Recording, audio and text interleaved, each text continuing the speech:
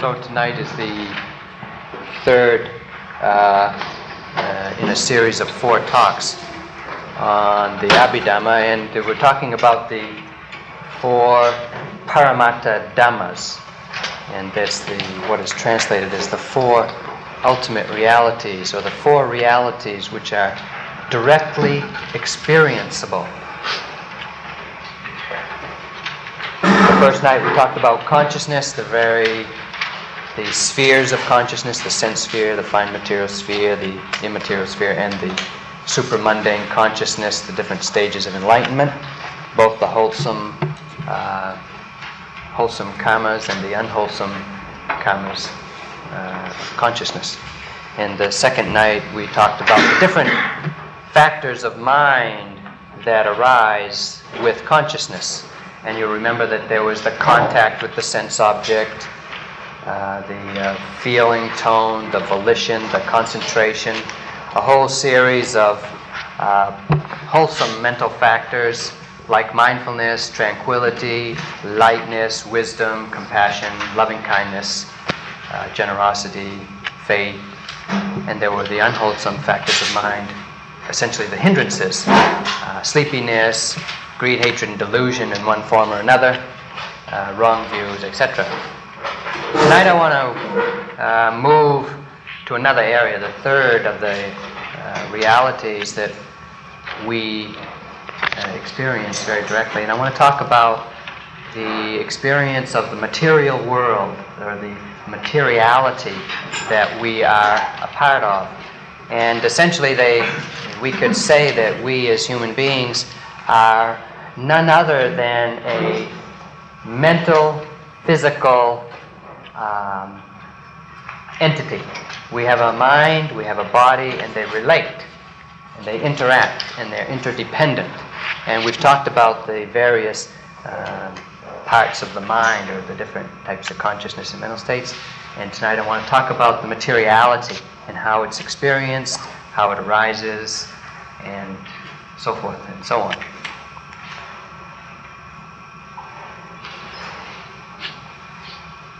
In the West, here, we live in a very materialistic society, and materiality is preeminent in our culture. And since the scientific revolution, some couple hundred years ago, started, we have spent vast amounts of energy and time and brain power on studying the material world in a way that we have learned. We have accumulated a tremendous amount of knowledge, and we've learned how to manipulate the physical world to make our lives more convenient, maybe. But certainly to bring us some degree of material well-being, higher standard of living, physical security, just in being a human being. And all of us have certainly benefited tremendously from the explosion of knowledge that has been gained. But I think even though our standard of living and our material well-being has certainly improved with this knowledge, I think we have to really seriously ask ourselves whether all of this knowledge has burdened our mind or freed it. Has all of this knowledge that we've gained from the science of revolution benefited our mind in terms of opening and freeing the mind from its habits, its limitations, and its lack of understanding? In the material world, the most obvious and most present experience of materiality is our own body, the most intimate physical, material thing that we know. And traditionally, and I think probably universally, we are identified with our body, how it looks, how it feels, how it smells, and the whole appearance of this body. Size, shape, tone, color, and the whole appearance of it. And we in America put a premium on certain characteristics. whether it's blonde hair or thin figure or white skin or blue eyes or youthfulness and a certain amount of energy, etc. And all that's well and good, that we do take and have the knowledge of how to keep this body healthy, how to watch our diet and get our exercise and do those things that we need to do to keep the body reasonably healthy so that we don't live with so much discomfort.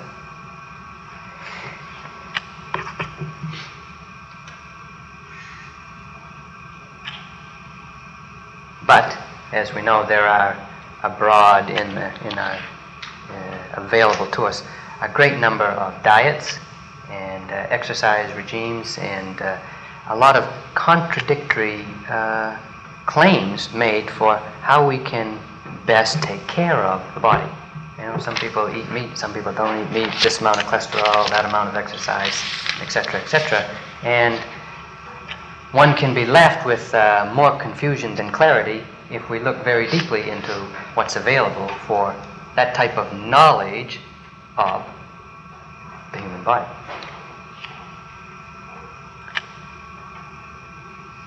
The reason that there can be so much confusion and lack of clarity in the way that understanding of the body is that the aim or the foundation of those claims is varied. Some people want the claim is for weight maintenance, some is for energy maintenance, some is for youthful maintenance, and it's not for the basis of these claims is not for freedom of mind. And the way that the Buddha came to know and to talk about materiality was from the basis or with the aim and intention of freeing the mind, the knowledge that's useful to free the mind from identification with and attachment to the body. So the whole understanding of materiality as taught by the Buddha is going to be quite different than the way we understand it scientifically.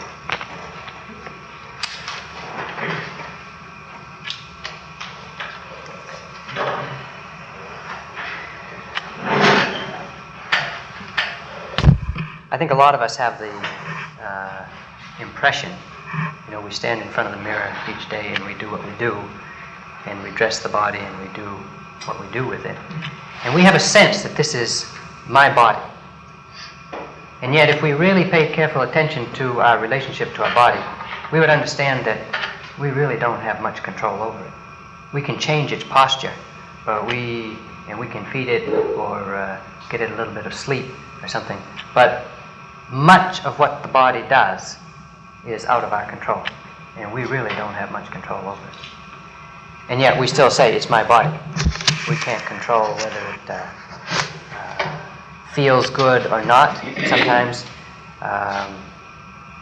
we have very strong self-images, some of them very positive, some of them very negative. We get fascinated with other people's bodies. We have a tremendous amount of attachment, we have a lot of shame, we have a lot of embarrassment, we have a lot of relationship to this thing that we identify as ourself.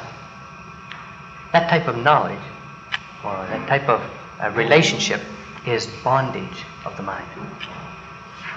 That is being caught by something and suffering and getting excited and feeling limited by our relationship to who we think we are, this body. And every one of us in the room have had something that we don't like about our body. It's too big, it's too small, it's the wrong color, it's the wrong shape, it's something. And we've been unhappy because of that. And we have tried how many diets and exercises and other things to get a body that we can be happy with, and have been unhappy most of the time in relationship to our body. What do we need to know about this body? What do we need to know about the whole material, physical experience to be able to loosen our bondage to and our fascination with this thing? How do we free our mind from this limited understanding of who we think we are? The Buddha said in his, maybe his most famous, or his most highly regarded discourse on mindfulness, he said, for the purification of beings, for overcoming sorrow, distress, for the disappearance of pain, and for the eradication of sadness, for the realization of the free mind, one should abide ardent, clearly aware and mindful of the arising and vanishing phenomena in the body. The Buddha said, pay attention to the experience that arises and passes in the body. Free yourself from unhappiness, sorrow, distress, disappointment. Realize the free mind. Pay attention to the body. Pay attention to the physical sensations and the experience of the body to free the mind. And as such, he talked about the body, the physical experience, as being one of the four foundations for developing mindfulness, for developing the mind that is free. The other foundations of mindfulness, of course, are the mind that we talked about the first night, materiality, the mind, mental factors, feelings, perception, and materiality. So what is it? What is materiality as defined by the Buddha? Or as what way of understanding of the body or materiality leads us to, or can lead us to, freeing the mind from bondage? The way the Buddha approached the whole investigation was by observing and paying attention to his own body. Not from some theoretical construct of what a being or a human being was. There were prevailing religious opinions in his day, and he didn't bother with them. He actually paid attention to his own experience. And it's called he paid attention to the phenomena of the body. And what we do when we practice meditation, as some of you did this weekend down at the Cloud Mountain, is pay attention to the phenomena of the body. As you breathe in, you breathe out, the body moves, there's sensations, there's feeling. And as you sit, you come across different experiences in the body. Of course, mental experiences too, but we primarily locate our attention in the body. The first thing that one discovers, or the way that the Buddha talks about materiality, is in the feelings that we have. And for those of you who are sitting in those chairs right now, you might notice that there is a sense, a feeling of hardness somewhere in your body. That hardness, the Buddha identified as the first of the primary elements. First. It's the earth element. It doesn't mean that there is earth somewhere in there. The earth element refers to the very experience of hardness, any degree of hardness. Whether it's the hardness of that chair underneath the bone, or it's the softness of touching your skin or a piece of cloth. It is a degree of hardness. And that experience of hardness is one of the primary, this box here, the four primary elements. The first four are primary elements. And the first one is the earth, or hardness, the softness, the quality of hardness or softness that we can experience.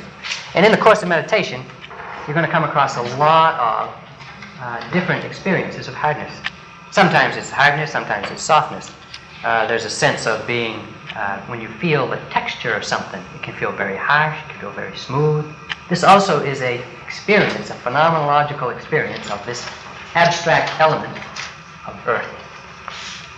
When you're walking on the floor, walking on the ground, the feeling of the foot on the floor, hardness. The feeling of a bone, hardness, softness. Even the feeling of a feather pillow, even though it's very soft and very light feeling, there's some degree of hardness, softness in the experiencing the earth element of materiality. The second is the water element. The water element is the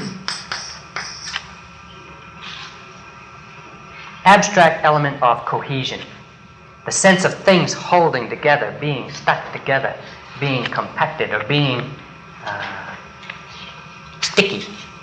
Very difficult to experience, but we know from our logic that things are stuck together. The body is stuck together. It isn't just dust blowing in the wind. Things stick together, and we can get a clearer sense of the cohesion of the materiality when we look at liquids and we see how they are held together. Water stays stuck together, or mercury stays stuck together.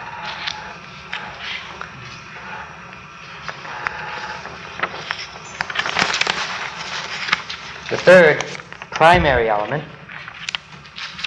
is the fire element. We experience abstract fire, or we experience the fire element as heat. Any degree of heat or coldness or coolness is the experience, the phenomenological experience of the fire element. And whether it's being out in the sun and feeling that heat, or whether it's feeling the heat of digestion in the belly, or sweating, or feeling some ice, or whatever it is, it's the abstract element of heat that we're feeling. And the fourth is the air element. Which letters of water, fire, and air? Huh? Which letters of water, fire, and air? First, second, third, and fourth. C, D, E, and F. And the fourth is the air element. And the way we experience this is it's a quality of movement or extension in the body. And we can feel it: vibration, pulsating, tingling, an oscillation, a feeling of stretching or expansion.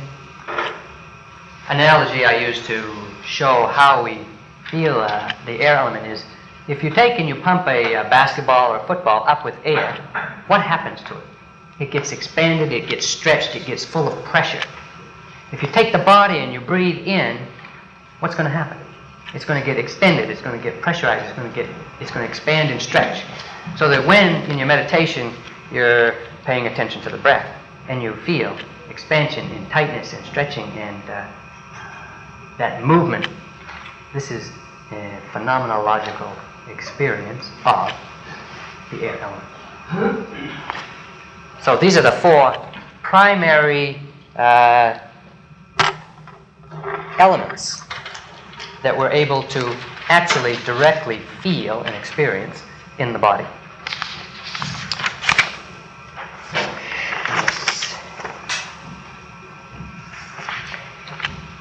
It's important to understand that there is not actual earth, air, fire, and water in here, that we are somehow getting our mind on a little piece of earth, a little piece of fire, a little piece of water.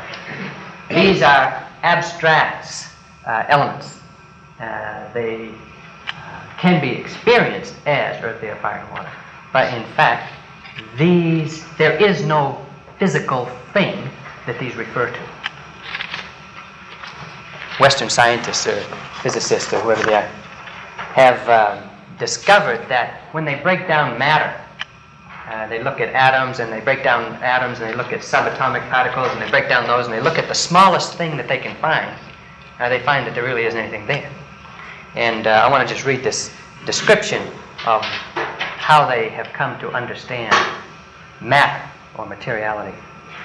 It's from Fritjof Capra's book, The Turning Point, in which he writes, "Subatomic particles are not made of any material substance. They have a certain mass, but this mass is a form of energy. Energy, however, is always associated with processes, with activity. It is a measure of activity. Subatomic particles, then, are bundles of energy, or patterns of activity," which is what we're experiencing here. Movement, flickering heat, or whatever. "The energy patterns of the subatomic world form stable, atomic, and molecular structures which build up matter and give it its macroscopic, solid appearance, like bodies and buildings and cars and things. thus making us believe that it is made of some material substance. At the everyday macroscopic level, the notion of a substance is quite useful. But at the atomic level, it no longer makes sense. Atoms consist of particles, and these particles are not made of any material stuff. When we observe them, we never see any substance. What we observe are dynamic patterns continually changing into one another, a continuous dance of energy. And this is something the Buddha discovered 2,500 years ago with the power of his mind. That material elements are merely fluxing energy, felt as the abstract elements of earth, air, fire, and water. So, thank goodness the Buddha was right. Or should I say, thank goodness Western science is coming along. So these are the first four of the material experiences that we can know when we develop our power of mind. How am I doing? Can I ask you a question about Okay. Did the Buddha ever attempt to take the elements and relate them to a system in the body, i.e. the skeletal system as being a form of, or the circulatory system being a form of the water, in that type of relationship? I don't know. How it manifests itself in the body, or our perception of it. Of course, the Buddha talks about various conditions of the body from what would you call it? A common language and understanding of blood and bile and whatnot and whatnot and whatnot. That's one level. That's one way of understanding the body, and the Buddha talked a lot about that. But what we're talking about now is the abstract experiential qualities of the body in terms of the way that the body is experienced. Okay? We don't experience bone. We experience hardness. We don't experience blood in circulation. We experience vibration, tingling, pulsating. Okay? So in the Abhidhamma, this is how the Buddha talks about the body. There is no body. There is an experience of elements, mental and physical elements. These are the physical elements that we're talking about. So, earth, air, fire, and water is felt by the body, is felt by this sensitive quality of the body, or the, this box here, what number is that? G. The G box is the various senses that we have, and they're called the sensitive elements. So the sensitive elements is G, huh?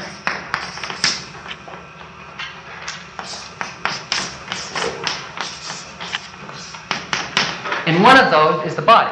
Another one is the eye. Another one is the ear. So the fifth, or let me say the body, is the ninth. Number 9 is the body. The body feels tangible materiality. The eye, number 5, also has a sensitive eye, or there is a sensitivity to the eye. That is a material experience. That is a material quality that we can experience. So the 5 senses, eye, ear, nose, tongue, and body, 5, 6, 7, 8, and 9, are an additional 5 types of physical or material experience. The sensitivity of the body, of the eye, of the senses. So eye, ear, nose, tongue. Eye, ear, nose, tongue. 5, 6, 7, 8, and the 9th is the body. And we all know this. We've all felt the body. We've all felt things. The eye materiality, when it contacts, or when the sensitivity of the eye comes in contact with a visible object, of course we have seeing consciousness. The eye is a material quality. The visible object is a material quality.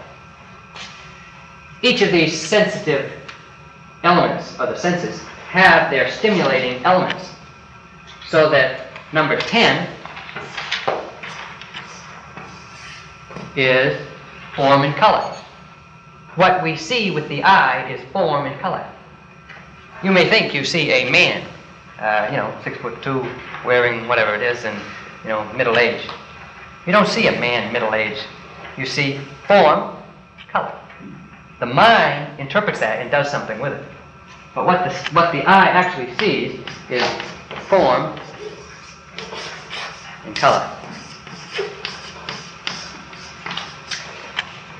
Are you following me? Pretty good so far? Okay.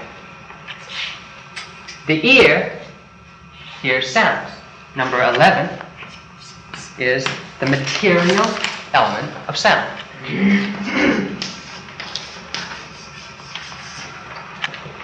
The nose contacts or senses the material element of odor.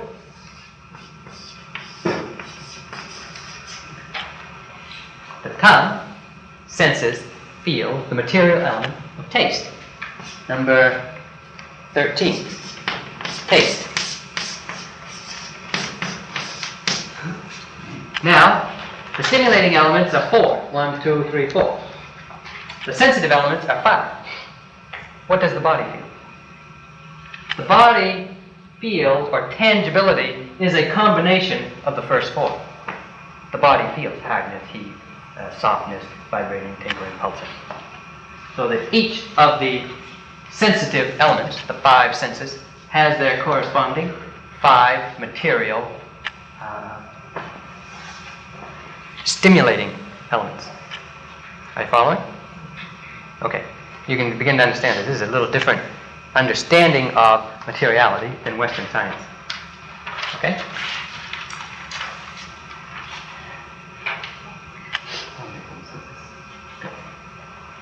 Now, where do we go from here?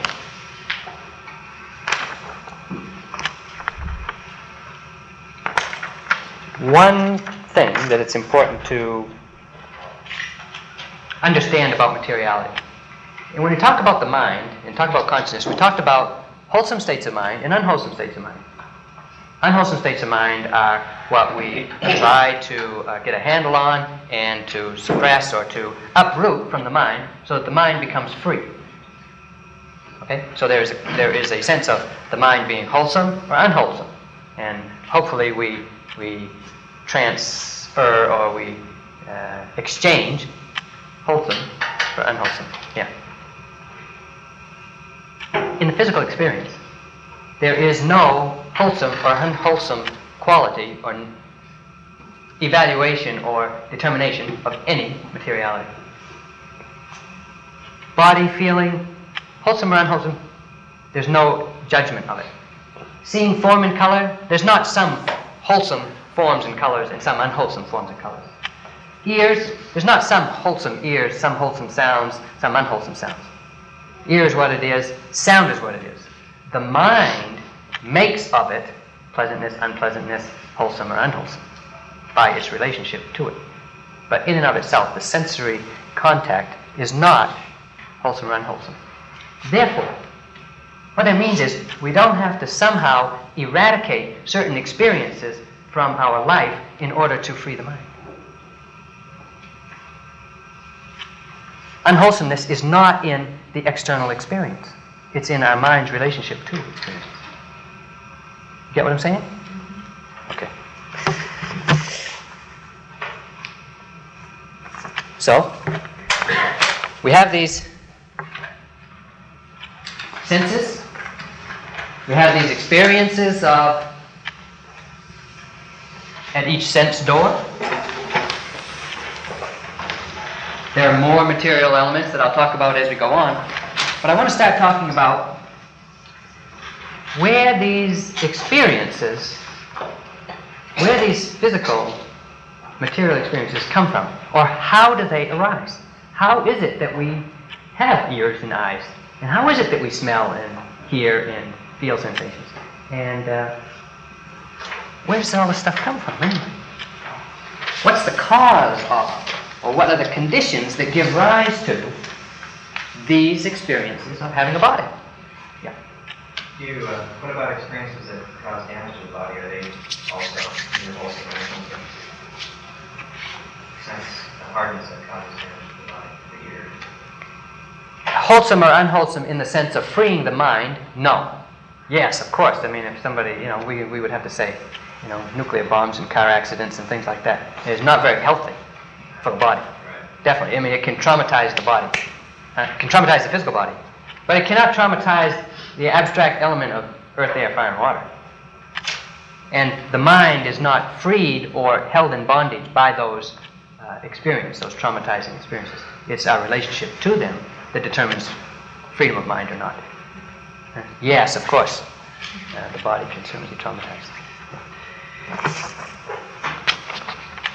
In the Buddha's analysis of his own experience of his body and his mind, he discovered the causes for, or what gives rise to, different material experience. The Buddha didn't attempt to explain the ultimate origin of matter, like the Big Bang or something like that. He just took it as a fact that, matter exists, and we have to deal with it, we have to live with it, we have to work with it, and how do we work with it, what do we need to know about it to be able to free our mind? Going backwards and searching for the ultimate cause, if it's a Big Bang or something like that, does very little for freeing the mind. Yeah? So you find out it's a Big Bang. Does that change your relationship to pleasant forms and unpleasant sounds? No. That type of knowledge is outside of the Buddha's concern. Not concerned with that type of knowledge. He took it for an obvious fact. Material experience exists. We see, we hear, we feel, we have sensitivity. Let's work with that and free the mind from what we know from our own experience. So the Buddha enumerated 4 different causes for the arising of material experience. And these are going to be listed across the top. AA, AB, AC, and AD. Okay? AA is not cause is materiality born of karma.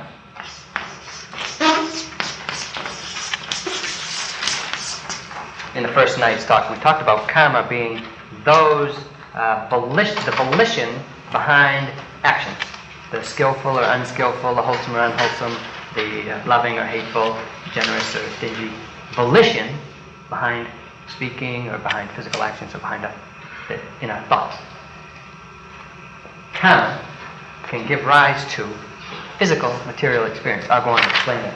But I want to list the other, AB, is the mind. Let me just briefly say, the mind can obviously give rise to physical experience when you get angry and you get really tight and irritated. And you get this tension and this feeling of hardness and stiffness and heat in the body. That mind of anger is creating or is giving rise to that physical experience. Simple enough. Okay. Karma, the mind, AC, is, let's see, what is called utu. Poorly translated as heat. I prefer to, sometimes it's called heat or seasonal conditions, but it's the environmental conditions. The sun is out, beating down on us, we get hot, we sweat. That environmental condition giving rise to physical experience, a material experience. And the last one is materiality born of, again, a poor translation, but it's born of food.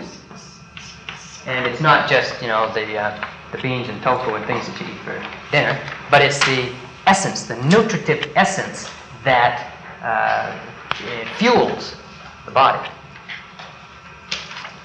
And it's very easy to see that that's so when you eat something sweet. You have a corresponding feeling in the body, a change in the body. When you don't, you have corresponding feelings of material the body feels in a different way. Or when you eat something that's very,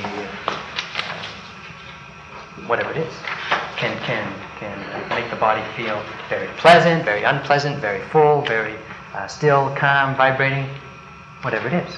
But it's very obvious that food, or when the essence of food gets into the body and touches these cells, you can really feel how the material experience of the body is conditioned by it, or is born from that nutritive essence. So these are 4 causes, conditions, or 4 causes for the arising of material experience. Now, I'm talking about the first area, kama.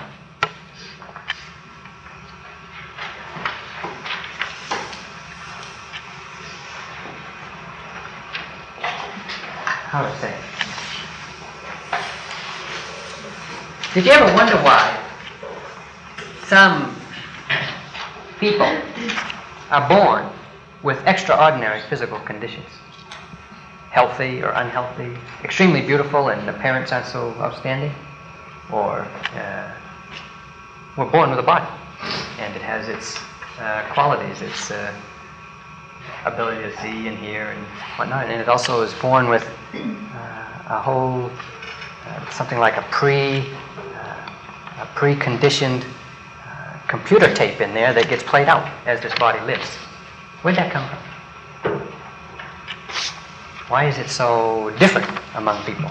And how can siblings who come from the same parent be so different? How can personality be so different? How can the bodies be so different? One way we can understand it is that it comes from the distinctive material qualities of that body are a result of previous karma, previous actions. And this course assumes that you have some belief or some understanding in life progressing from one existence to another. And if you don't believe in the law of karma, or moral causation giving rise to repeated existences or births, well, there's a lot of material on the subject, and I won't try to convince you. I'll let you find the material and read it. But there certainly is a lot of overwhelming evidence to support that. But everyone has to decide that themselves. Now, how much time do we have? Right. So the materiality that arises at birth, at the moment of what would you say, conception, but it's not just conception, it's the moment when the consciousness from a past life links to the consciousness of this life, is when the karma-born materiality arises. So, the very fact that we are born as human beings is a result of our karma. A lot of really skillful, wholesome, good karma. Tons and tons of it. Good actions have resulted in us being born as a human. It is as in the Buddhist understanding thing, it is a rare and a very fortuitous condition to be born a human. And it's because of tremendous amounts of accumulated good, wholesome, skillful actions in the past. As much as we might not believe it, it's true. So the very fact that we have a body is a result of karma. And I'm going to list these 9 going across. There are 9 different types or groups of material experience born of karma. And the first one is the eye, the 5 senses. The eye, the ear, the nose, the tongue, and the body. 1 through 5. Okay? Do I have to write that down? No. All right. I can move faster. Okay, so the first 5 going across are the eye, the ear, the nose, the tongue, and the body. The material element of those sensitivities is present at conception. It's not present, but the potentiality is there at conception. There we go. Because it certainly isn't developed with just that amount of materiality. All of us get a sex. Also determines either femininity or masculinity. Number 6 and number 7 is a result of our karma in the past. There, number 8 is what is called the material base for the mind. The Buddha said there is a material base for the mind. Of course, we know there is a material base for the eye, for seeing. We know there's a material base for hearing. And the Buddha said there is a material element in which the mind is based. Now, there's been big arguments ever since the time of the Buddha. Well, where is it? What is it? Is it the brain? Is it the heart? What is it? The Buddha, there was a theory prevalent at the time of the Buddha that said, oh, the mind is based in the heart. And they had an understanding that it wasn't the actual physical heart, but there was a little cavity of, in between this and that and whatnot, and certain color and shape and all that is called the heart. And the Buddha did not agree or disagree with anybody. He didn't say it was the brain, he didn't say it was the heart. He just said there is a material element. So I'll leave it up to you to discover in your own sensitive practice where your mind is located. But I'll give you a hint as to how to find it. Huh? When you feel very strong emotion, and we say, you know, that's our mind, that's our mind. Where do you feel it? Where do you feel emotion? Now, if you watched, Bill Moyers a couple of weeks ago, you know, he had people telling him the mind is located throughout the body, all over the place in the body. Well, maybe. Don't accept anybody's word for it. Find out for yourself. I don't know. And number 9 is what's called the vitality. You remember when I was talking about the different mental states, we talked about psychic life, the very mental juice, psychic life. There is also in the body physical life, and that's number 9, vitality. These 9 groups of materiality, of material experience, are a result of, or are born from, karma. So, if we have a sex, masculine and feminine, well, then it's got to be over here in this list of 28 material elements. And number 14 and 15, femininity and masculinity. And these are the 14 and 15. Yeah, the R is the sex elements. 14 is femininity, 15 is masculinity.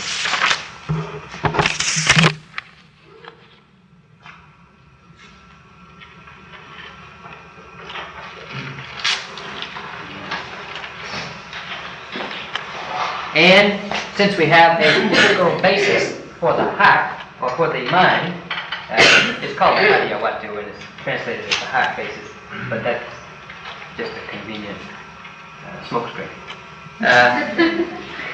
Because we don't actually know. But if there is a physical basis for the heart, and it's located over here, number 16, it's the mind-based element. And since there is a material, a vital materiality, this has to be located here also, number 17. It's the vital principle, the life element, the vital principle. Okay, so we've got 1 through 17.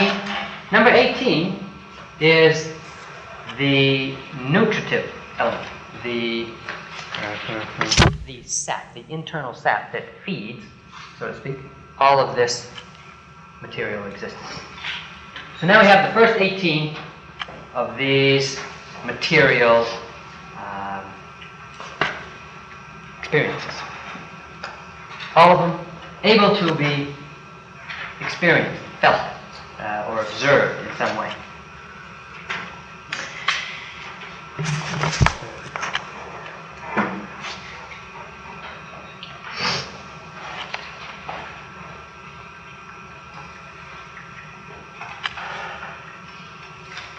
I was reading something about this today, and it said that sometimes one's accumulated karma can be more predominant or have more effect than one's parents' genes.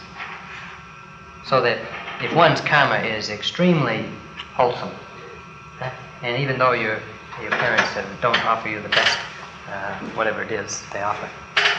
That one's karma can actually be more predominant, have a greater effect in the life of a being, in the physical, material experience of being, than one's parents' contribution. So, are we following pretty good? Any questions? I need a break.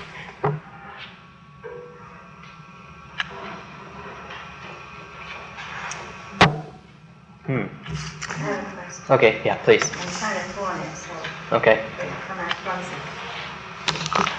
If we're so lucky to be born in a human body, and because it is a result of our karma, how do some of us turn out to be evil? That's as far as I went. Yeah, okay.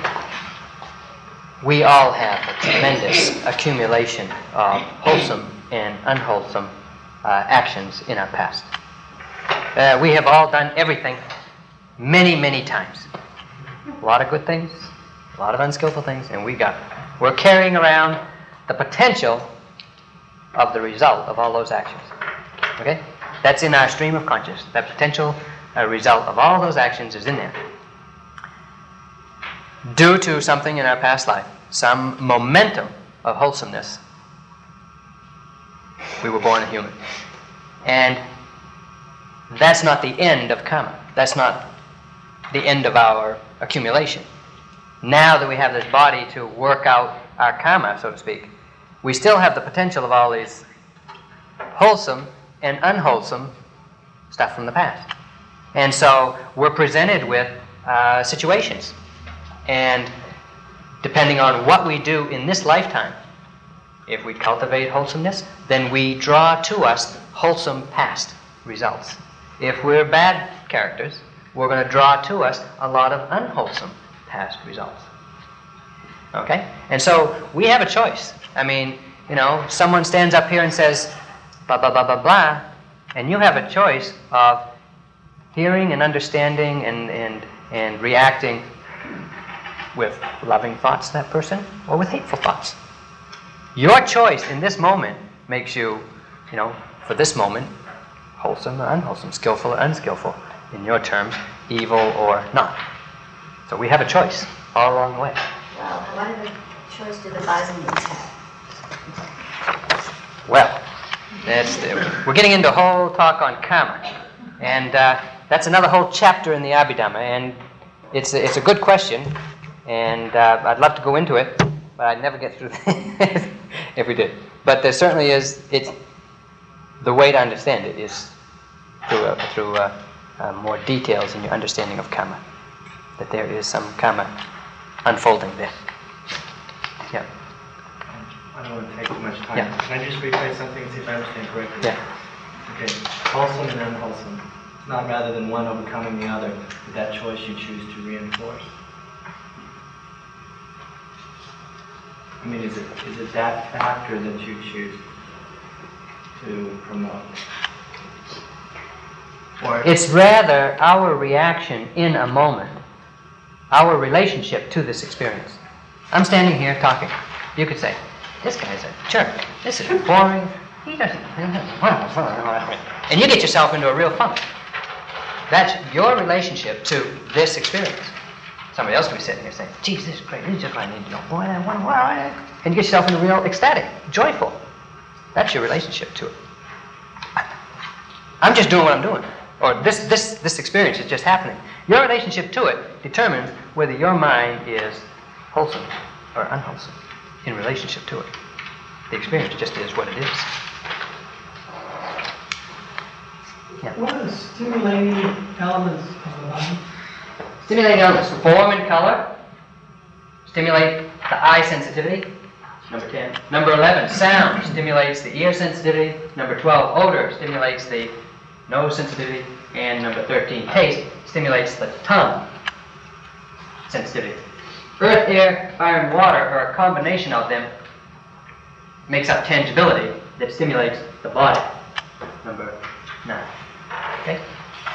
Yeah. This is karma, I guess, but Yeah. if you are reborn as a human because of good actions, what choices of things were there before humans, and how can these things have good actions? What choices were there before humans? What that mean? Well, I mean, why did I choose to be a human? What if I wanted to be someone else? No, I didn't mean choose, but what sorts of things were... Options? Yes. What do we have for options? Are we going down to insects? And I'm interested with the association of good actions with things other than human. Yeah. The Buddhist cosmology posits 31 planes of existence. This is another comment around. Posits 31 planes of existence. Human, the human realm being the fifth. So there's 4 below us, and there's 26 above us. Now wait, that sounds pretty like, hey, we're not doing very good. We're kind of low on the ladder, but no. And of course, lower than us is beings in the hell realms, animals, ghost realms, hungry ghosts, things like that. Beings, we say, in the higher realms would be heavenly beings of one sort or another, and there's a whole gradation of them from just barely a little bit better than humans to pretty exalted. Now, just an interesting footnote.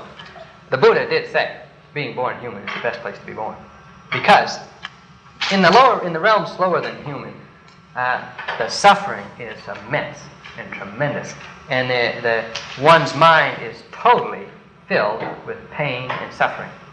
Very difficult to practice mindfulness there, to free the mind. In the realms above human, it is so blissful, and it's such a wonderful, soft, and beautiful place. It's hard to remember to practice. And so you just kind of float away. It's just not very careful. Being born in the human realm, we got a little bit of both. We got plenty of things to be pretty difficult and painful and unhappy and suffer with. And we got a fair amount of, blissful, good states. Yeah? And so it's a perfect place to develop equanimity of mind.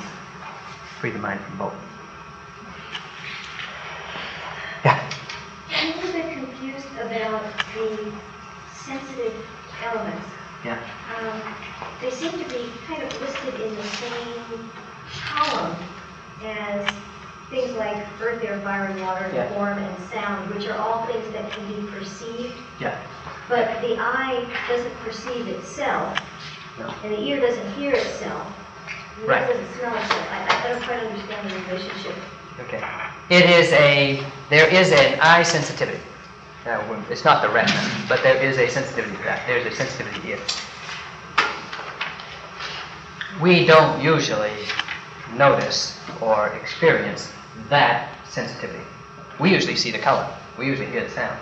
But in one's quieter moments, in pretty profound mindfulness, the mind can become aware of either the external stimulating element, or the internal receiving sensitive element, or the sense consciousness. One of those three, the mind can know. And that sensitive element of the senses is very subtle, and the mind has to be very still. But sometimes the mind just focuses on it and you get it, so to speak. It's not something you can kind of do by choice, but when the mind is very receptive and able to perceive such subtlety, it can experience sensitive elements of the senses. Yeah. Oh. Yeah. Yeah. You.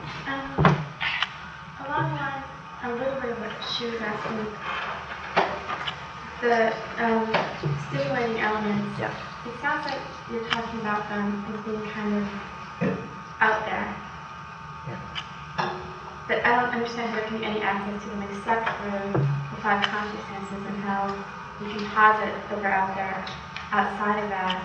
And also, and how the mind can perceive them outside of perceiving the eye consciousness. I mean, it seems like the mind can know the eye consciousness, but it can't know the form. Yeah, no, the eye. Thing in itself. Yeah, the eye is like a camera. Right. It just takes a picture, Right. whatever's out there. Takes it inside. The mind knows it. The eye doesn't know a thing. Mm-hmm. In that seeing consciousness, in that eye consciousness.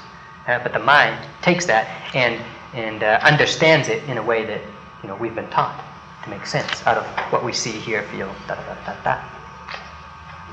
But for my interpreting the unconsciousness of it, you're not interpreting the form. It does interpret the form. Next week, when I start talking about the stream of consciousness, I'll talk about what happens. The eye takes in a picture, the mind reflects on it and determines that there was seeing consciousness. Then it reflects again, and it determines that it was a color. And then it reflects again, and after about 6 reflections, different types of reflections, it comes up with the fact, with the knowledge of, oh man. But it takes a lot of reflecting in the mind to come up with that. And as we work, this is more next week. What to say? Are you asking really whether there's anything out there? I'm not asking if there's anything out there. I'm asking how you know that there's anything out there. Yeah, it's the mind that knows. Interesting question though, because they did some tests on this one woman that was very highly developed in insight, and they were just doing this very same thing, asking her, how she sees the world, basically giving her Western psychological tests to basically see what was going on with her that was different than the rest of us. And what they discovered was that her mind considers everything a projection. Everything that's happening here is just a projection of her own mind. Everything that's happening here is just your own mind. But we don't experience that. We think there's something going on out here. We think there's actually people in this room. No. Let's all agree now. However, the nature of her mind is that she knows that it's all a projection of her mind, what she sees. So is it just a convenience that it was talking about conventional taste and sound, the projection such that we can experience taste and sound? Is it calling it that so that it makes sense to a layperson who's coming? Yeah. I don't know if I understand your comment and question, and so I certainly can't answer it. But it's a good question. I'll try to understand it. I'll listen to the tape later and try to understand it. It's about 8:30. Let me take this one last question. We'll take a short break, and I'll try to figure out what's the most important thing to talk about in the last hour. Yeah, please. The part of materiality we're in karma. Yeah. I'm just trying to figure out what you're saying. So basically what you're saying is that I'm nearsighted because of past karma? I was born nearsighted, so In a way, we could say the condition that we have in the body is a result of karma. Of course, it's accented or alleviated by how we take care of it, what we do with it, of course. But that's karma in this life that makes it does things. But certainly the potential for having eyes at all is karma. And some of these other sources of karma, the mind and the food and seasonal conditions, can give rise to there being change in the body. So let's take a short. Discovered who've looked at the chart. There's a lot more information there we're going to get to. So I want to just roughly, briefly, speak a little more about the different sources, or the mind-born, heat-born, or seasonally born, and the food-born materiality, and then probably just take questions so that I answer what you would rather know rather than tell you what the books have got to say. But I think it should be fairly obvious that the mind can influence our physical experience. As I mentioned, when one is angry, of course, the body has a reaction, and we can feel it, tightness and heat and trembling and vibrating or whatever we do. When one is in love, one can feel very light and joyful, and the whole body can feel inflated, and it's like you're not even on earth. And sometimes when the mind is highly developed and what is called developing the jhanas, or developing the ecstatic absorptions, then very, profound physical changes can take place in the body. And I'll find it here soon. Oh, mind-born. Yeah. For example, when the mind is very happy, we smile. The mind is happy makes the body smile, or makes the body laugh. Or when the meditative concentration gets to the absorption level, or gets to the jhana level, when the mind enters jhana, that ecstatic absorption, whatever posture the body is in at that time, it will not move. If it's standing, if it's tilting, if it's laying down, if it's sitting, whatever it's doing, when it enters that jhana, it won't move till that power of mind has the ability to hold the body in whatever posture it's in. When the jhana is a concentrated absorption, when we want to speak, the mind says, I want to speak, and the physical action of sounds and moving of the body takes place. The mind affects that physical, material experience. When not only in speaking, but when I just say, or when I just do this, I can communicate through physical actions because the mind is conditioning that physical communication.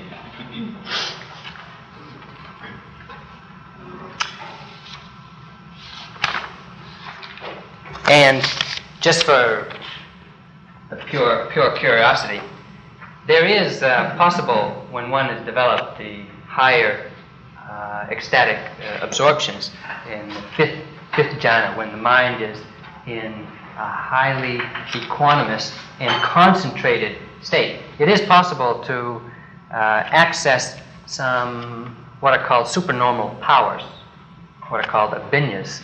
And in such a state of mind, one is able to do some rather fantastic things with the body, like walk on water.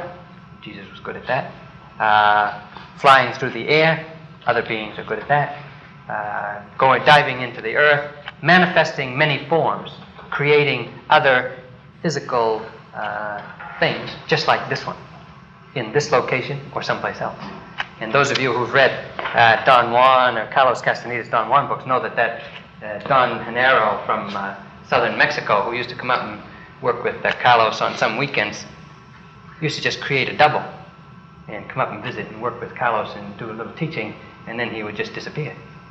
And I spent a whole afternoon talking to my Abhidharma teacher one time and having him describe how that was possible through the development of the mind.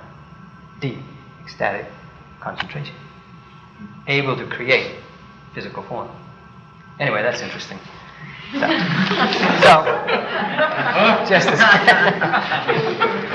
So these various mind-born materialities. Let me list them for you, or probably you already have them already. There is the first one, which is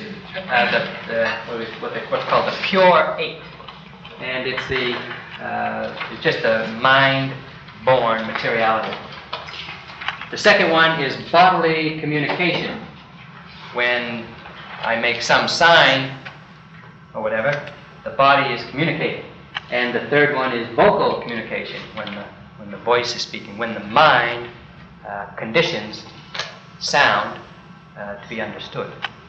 And the intention has to be there, of course, to speak and to make myself understood, whether it's through physical actions or through the voice. There is another three material elements that we just talked about. One of them is the body communication and speech communication, number 20 and 21. These are the communicative elements. Speaking with the body, speaking with speech, number 20 and 21. When these abstract elements, hardness and earth, air, fire, and water, and these other elements combine, there is created in their combination, space between them. That space is also a material element, number 19, the element of space. Now, this communication by body or speech and space is not an actual physical, material reality, but it is a form of, or it's a result of these others. And somehow they decided to list it on this because it's a specialized form of material, physical, not directly experienceable.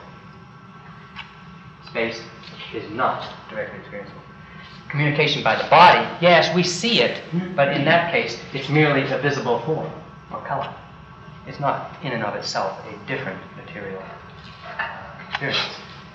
Communication by speech is none other than sound, so that's already accounted for through ear and sound material elements. It's just a specialized form of material experience. Now, when the body is healthy, and this means really, there is a physical experience of being light and healthy and energetic. And the body, being healthy, is also flexible and pliable, and it's adaptable. It's able to do many things. These are another 3 material elements, the alterable elements of 22, 23, and 24, lightness, softness, and adaptability. Another 3 alterable material elements, not in and of themselves actual physical material reality, but they are qualities of materiality.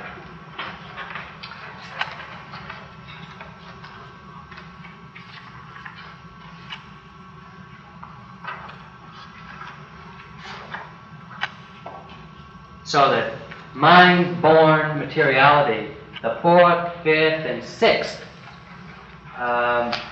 groupings include these alterable elements, the lightness, softness, and adaptability. The 4th is the group of lightness.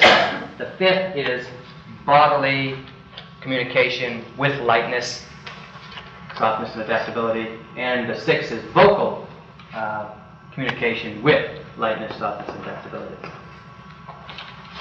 Getting a little bit out there. Sorry.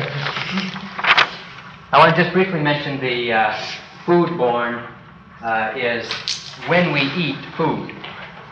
That food goes into the bodies and gets digested, and at some point, the essence, there is a nutritive essence, whatever it is, that gets to each material space in this body and nourishes it, or affects it, or conditions that material experience.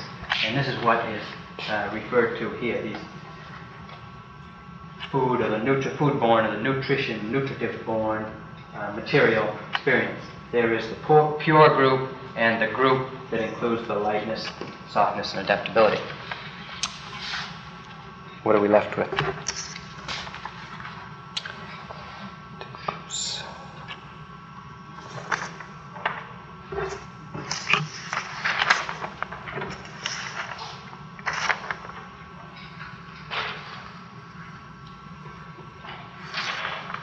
So I've talked about the different conditions that give rise to different materiality. I've talked about the different types, 24 of them, I guess, of the different experience of materiality. It's important to understand some of these, what's called the generalized qualities of materiality. And the first is, as I mentioned, that material experience in and of itself is not wholesome or unwholesome. It is what it is.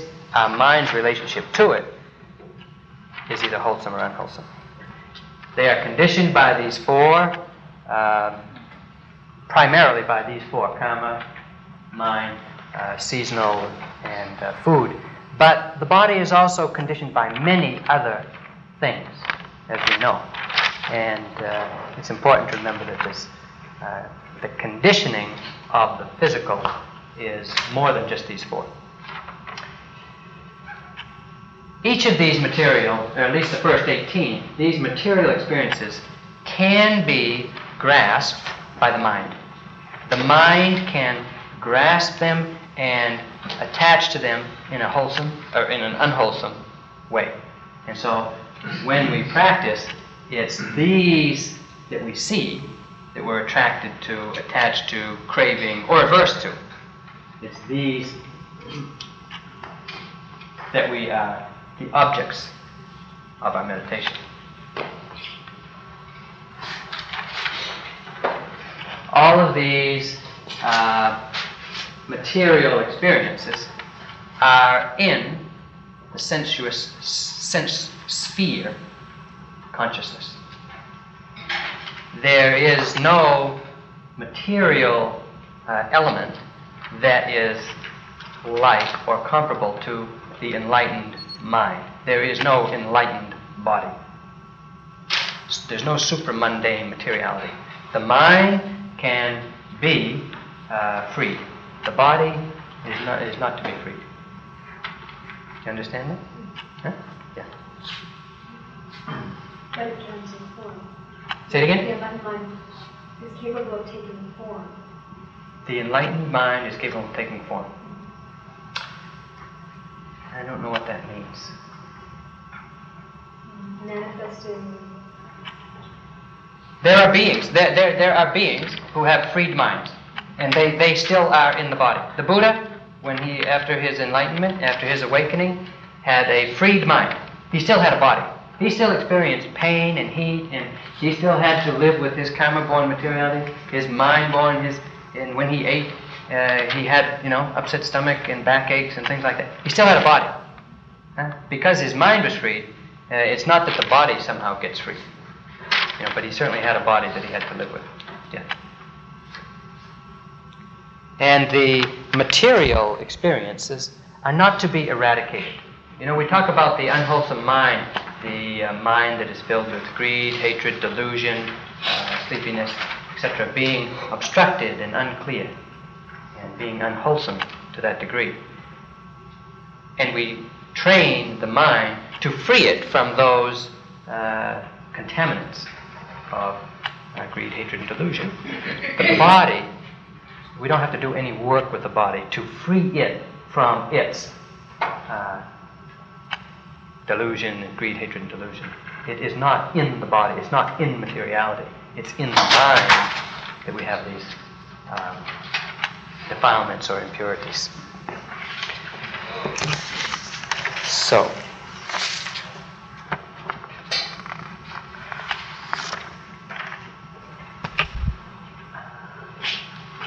any questions at this point? Yeah. So when you say we don't need to free, you said we don't need to free the body from it. Right. We don't need to free ourselves from the body. That's not. When they're in the body, they're not unwholesome. They're not unwholesome. They're not wholesome. They're just experience, Exist. sensory experience. Yeah. It's the mind's relationship to material experience So those things that continue to determines exist in the freedom or body. bondage. They continue to exist in the body, but it's the mind that's free. Yeah. Right. So, from some readings that I did, Yeah. I understand that there were some certain sects of Buddhists that did not eat meat at some point. And so I'm just curious as to why, since wholesomeness or unwholesomeness is basically in your mind. Yeah. Right. So what was the relationship between not eating meat and... Yeah. I'm not sure what their particular reasoning is. What I can imagine a particular thought would be is the mind of hatred or aversion kills animals that then are eaten. I don't want to contribute to that mind, that quality of mind, so I won't eat meat. But in and of itself, the eating of meat is not wholesome or unwholesome. Does not necessarily indicate that the mind is freed or attached. The Buddha did not make the rule for monks and nuns that they had to abstain from meat. He was asked to make that rule, and he said no, he didn't want to make that rule because that's that's not the condition of freedom of mind. He did prohibit monks and nuns from, of course, killing animals and from eating any animal that they knew had been killed for them, and from eating certain kinds of meat. Any animals that had been in the king's service, and elephants, horses, humans. Also, the wild animals that they might reasonably expect to meet in the forest if they were practicing. There's lions and tigers, snakes and bears and hyenas or something like that. So there's a group of animals that the Buddha did prohibit monks and nuns from eating, but he did not prohibit generally eating of meat. Other questions? Yeah. So consciousness is made out of some material things like the senses. And is there not another type of consciousness that is not so material? Yeah. Is there some materiality to that When I talked about the different types of consciousness, consciousness itself is mental. There is a whole range of consciousness that are primarily concerned with sensory experience. And that's when sense objects strike sense doors, eyes, ears, nose, and we have a relationship to that experience. That is, of course, sensory consciousness. When one practices meditation and one enters deep absorption in the conceptual world, or the mind enters a conceptual experience, then there can be a very subtle or non-existent material component to that. Yeah, it can be consciousness that is not material based or not included in materiality. Yeah. The immaterial consciousness or the experience of the different stages of enlightenment do not include a material experience.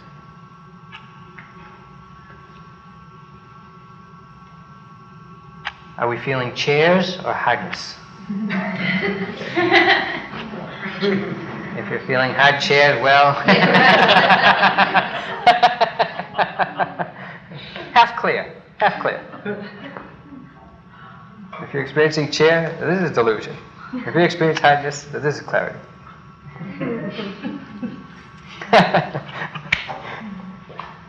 So, other questions? Yeah. If this whole world is an illusion, Yeah. then if you truly have a notion of that, or you have some kind of gap and you see that, Yeah. then isn't that kind of nihilistic kind of? I mean, then you could say, well, it's just my mind, and this whole world's an illusion, so I can do whatever I want. Or it doesn't matter. The whole thing doesn't matter. Yeah. You can have that kind of a nihilistic kind of view. Develop that. I think to take the attitude, if you had some insight and you took the attitude, oh, well, it doesn't matter anyway because this is all just a projection of the mind, then you're flying in the face of the law of karma. And you better be pretty sure of yourself if you're going to do that. And it could get you in trouble. Yeah, definitely. I would think if you saw that. But my understanding of this glimpse or this vision of the world as a projection of the mind is not a nihilistic. One doesn't come to that understanding of it. One sees it and sees that the mind can be freed of that. And it's not that nothing exists. One sees both the conventional reality and the abstract, deeper reality behind that. And the beings that I know that are most striving towards that type of understanding are far from being careless with their life. Because of the preciousness that's in the book. presence of human birth and the what they understand about their mind, and the nature of suffering and happiness. Yeah. One doesn't suddenly give up their understanding of or search for, freedom of mind and happiness, ultimate peace. But I think there's something further now. Further? Yeah, well, there's something more. There's definitely something more. The Buddha said, the Buddha did say that the whole universe, whatever you can discover anywhere in the universe is to be found in the body. All experience in the universe is found in the body. Everything that you'll ever discover is in the body. And if you train the mind and develop the mind, concentrate the mind, you can discover that. Yeah. Yeah. You talked a little bit earlier about the Western psychologists who had done some studies with the woman who was having developed mind. And you talked about that what they found was that she actually viewed the world as a projection of her mind. How does that relate to being able to see clearly that everything is this flux of dancing energy patterns? I haven't got a clue. No, it's just hard for me to hold the two They're really in the different, mind. aren't they? Huh? Yeah. They're really different. So Yeah. if the one is sort of the ultimate, In one sense, there's this dancing energy of the mind, in the mind and body. There's just this dancing, fluxing, changing, mental, physical experience. We grab onto pieces of it and say, oh, that's a person, that's another person, they're in that relationship, and that's... But all that making of stuff out there happen in understanding is a projection of the mind. There is this reality of the fluxing mental, physical stuff going on all the time. We interpret it, and that's a projection of our mind. Our mind interprets that and makes it people, class, man, woman, da-da-da-da-da-da. Is that what she meant? Is that what Is that what she meant? The woman who they were testing? I don't know. She was hard to talk to. She was. Everything that came out of her mouth was Dharma. It was just this reality. And that's where she lived. And you ask her, well, what's going on in your mind? And she says, love and concentration. What else? Love and concentration. That's it. That's all that's going on in her mind. Well, when I have that type of mind, I'll let you know what it's like. That's not where I'm at. But, that's the way she would see the world. Yeah. This is a question I've had since last week, and since it seems to be a little bit more free form. Yeah. Why does insight into dukkha, suffering, and impermanence and Nietzsche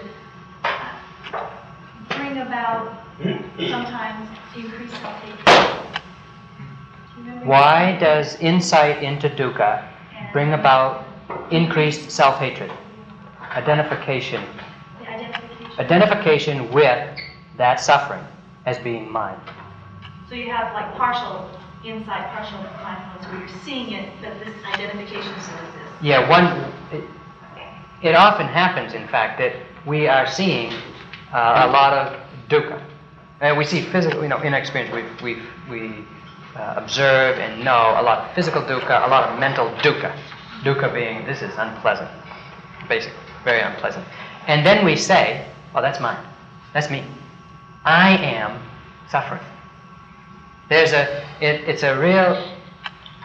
crucial and important distinction to make in practice when you begin to understand the difference between dukkha and personal suffering.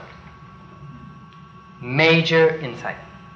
Because then you begin to say, well, this is personal suffering, and yeah, I really hate that about myself, and I'm a hateful, then can you really get into self-hatred.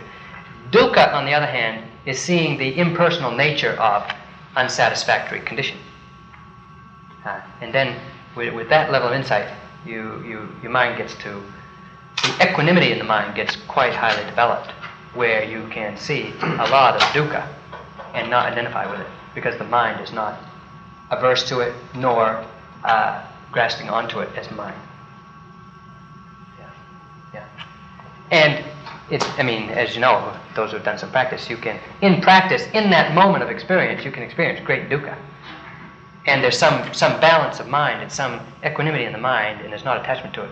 And you get up from that sitting, and you go get a tea, and you say, God, that was really terrible. Man, that's awful. And we identify with it then. In reflection, we identify with it as my experience. My body, my mind, my terrible mind that's also black and yucky. Huh? Meditate, you'll see.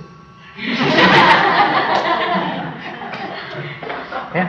And it's the reflection after the experience that often where we attach to and claim it as my personal experience. And yet in the moment of that experience, there was no I there to claim it.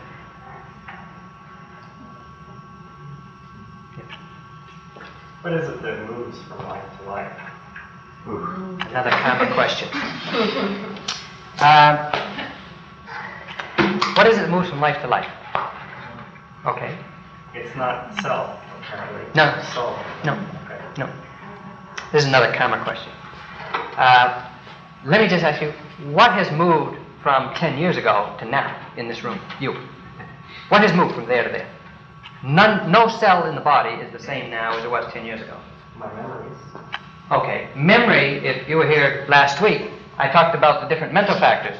What was it? About the third one was perception. That's memory. Okay. Memory is just a mental state, mental factor that comes and goes. It's not you. Okay, so memories. Yeah. What else? It's here and gone. If you think your memories has come from 10 years ago, let me ask you. 10 years ago today, March 24th? Did you know? March 23rd. What did you have for lunch? Your memory, I'm sorry, did not come with you from 10 years ago. Okay, anything else? What else has come from 10 years ago? Nothing. And yet we're attached to something. We got some identification. We think something has come from 10 years ago to now. Don't we?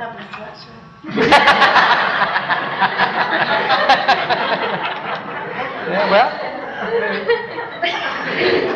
She is the sweatshirt. I'm thinking it's the consequences, but I have to talk for the consequences of what we did 10 years ago. So that would be the The potential, that's right, there's the potential result from our actions. The karma, basically the karma. Bundle. The karmic bundle gets carried on from moment to moment. Bungle, I guess. Bumble? Bungle? And in fact, when one dies from this existence as a human being, that potential in the mind is passed from this existence to the first relinking consciousness of the next existence. The materiality is in a different place. Karma-born materiality takes up somewhere else. Another sphere of another plane of existence. It might be another human existence in the house next door, but it might be another plane of existence.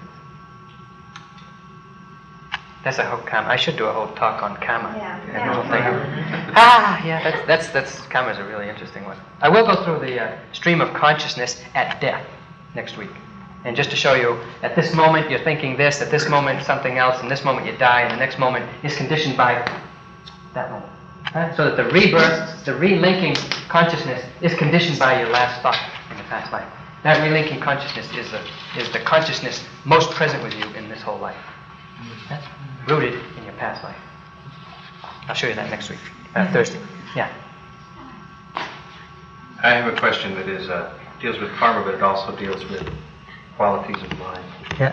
You made this statement that accumulation of karma can overcome heredity, but in the process of rebirthing, can a quality of mind be passed as a part of that accumulation Or is it simply in the circumstances for the quality of mind to arise? No, of course, the quality of mind that one develops is what is past, in fact. Okay, so hypothetically, you could even have an odd situation where you have parents that to use a kind of gross measurement, are like average in intelligence, and you could have a child that's literally has twice as much intelligence as the parents. And this has to do with quality of mind being brought over? Can be.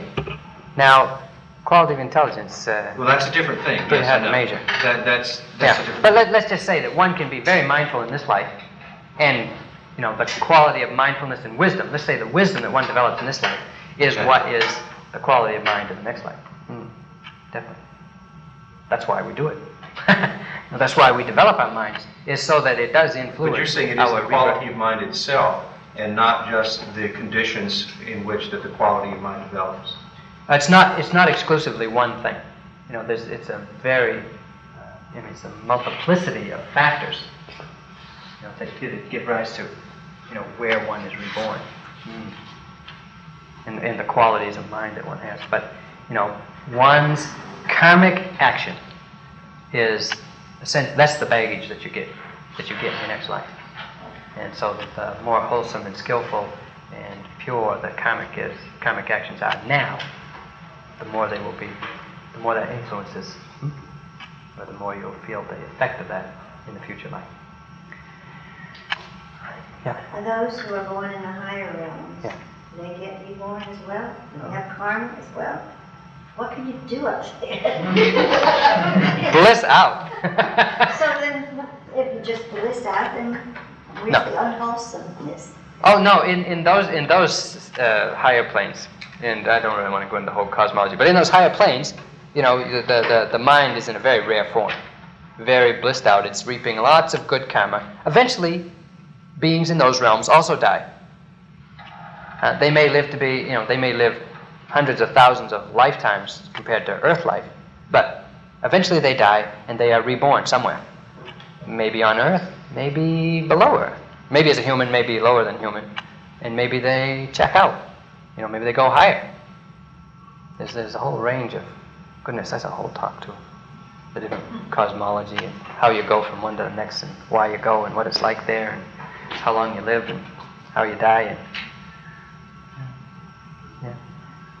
Is it that when Gautama said that the gods were arrogant and haughty, did you think he meant that they did not have the right qualities of mind? Well, no, that's not what I'm saying. Did you think that they did not have a kind of potential for qualities of mind for enlightenment, or what was he talking about? Oh yeah, you don't have to be enlightened to be born in those realms. You can. They have some pretty hard times up there. Jealousy. They still have jealousy and envy, and they can have some pretty unpleasant mind states also. Is there accidents in that cosmology? I have a friend who, when she was 16 or 17, and this was 27, 30 years ago, she decided she was going to India to find her spiritual teacher. And the night before she left, Trungpa was speaking in Trungpa Rinpoche was speaking in wherever she was living in New York. And so she went to see him. And she said, she got the chance to ask him a question, and she said, I'm going to India tomorrow, and I'm going looking for a spiritual teacher, and I wonder if you could give me any advice. And Trungpa said something to the effect that, well, whatever happens, it's best for you to believe that it's accident. Meaning, it isn't. Wait, what does that mean? Huh? We think there are accidents. We think we run into people accidentally. We meet teachers accidentally, and we fall in love with somebody accidentally. It's not What accident. does it mean it's best to think it's accident? Oh, because if you understand that it's already, it's not that it's already written, but it's all the seeds are already planted. For whatever happens to you, the seeds are already planted. Karma. Yeah. Karma seeds. And what would that knowledge do? Why is that? Oh, some knowledge people would get very upset thinking that. Especially Westerners. Look, it's getting close to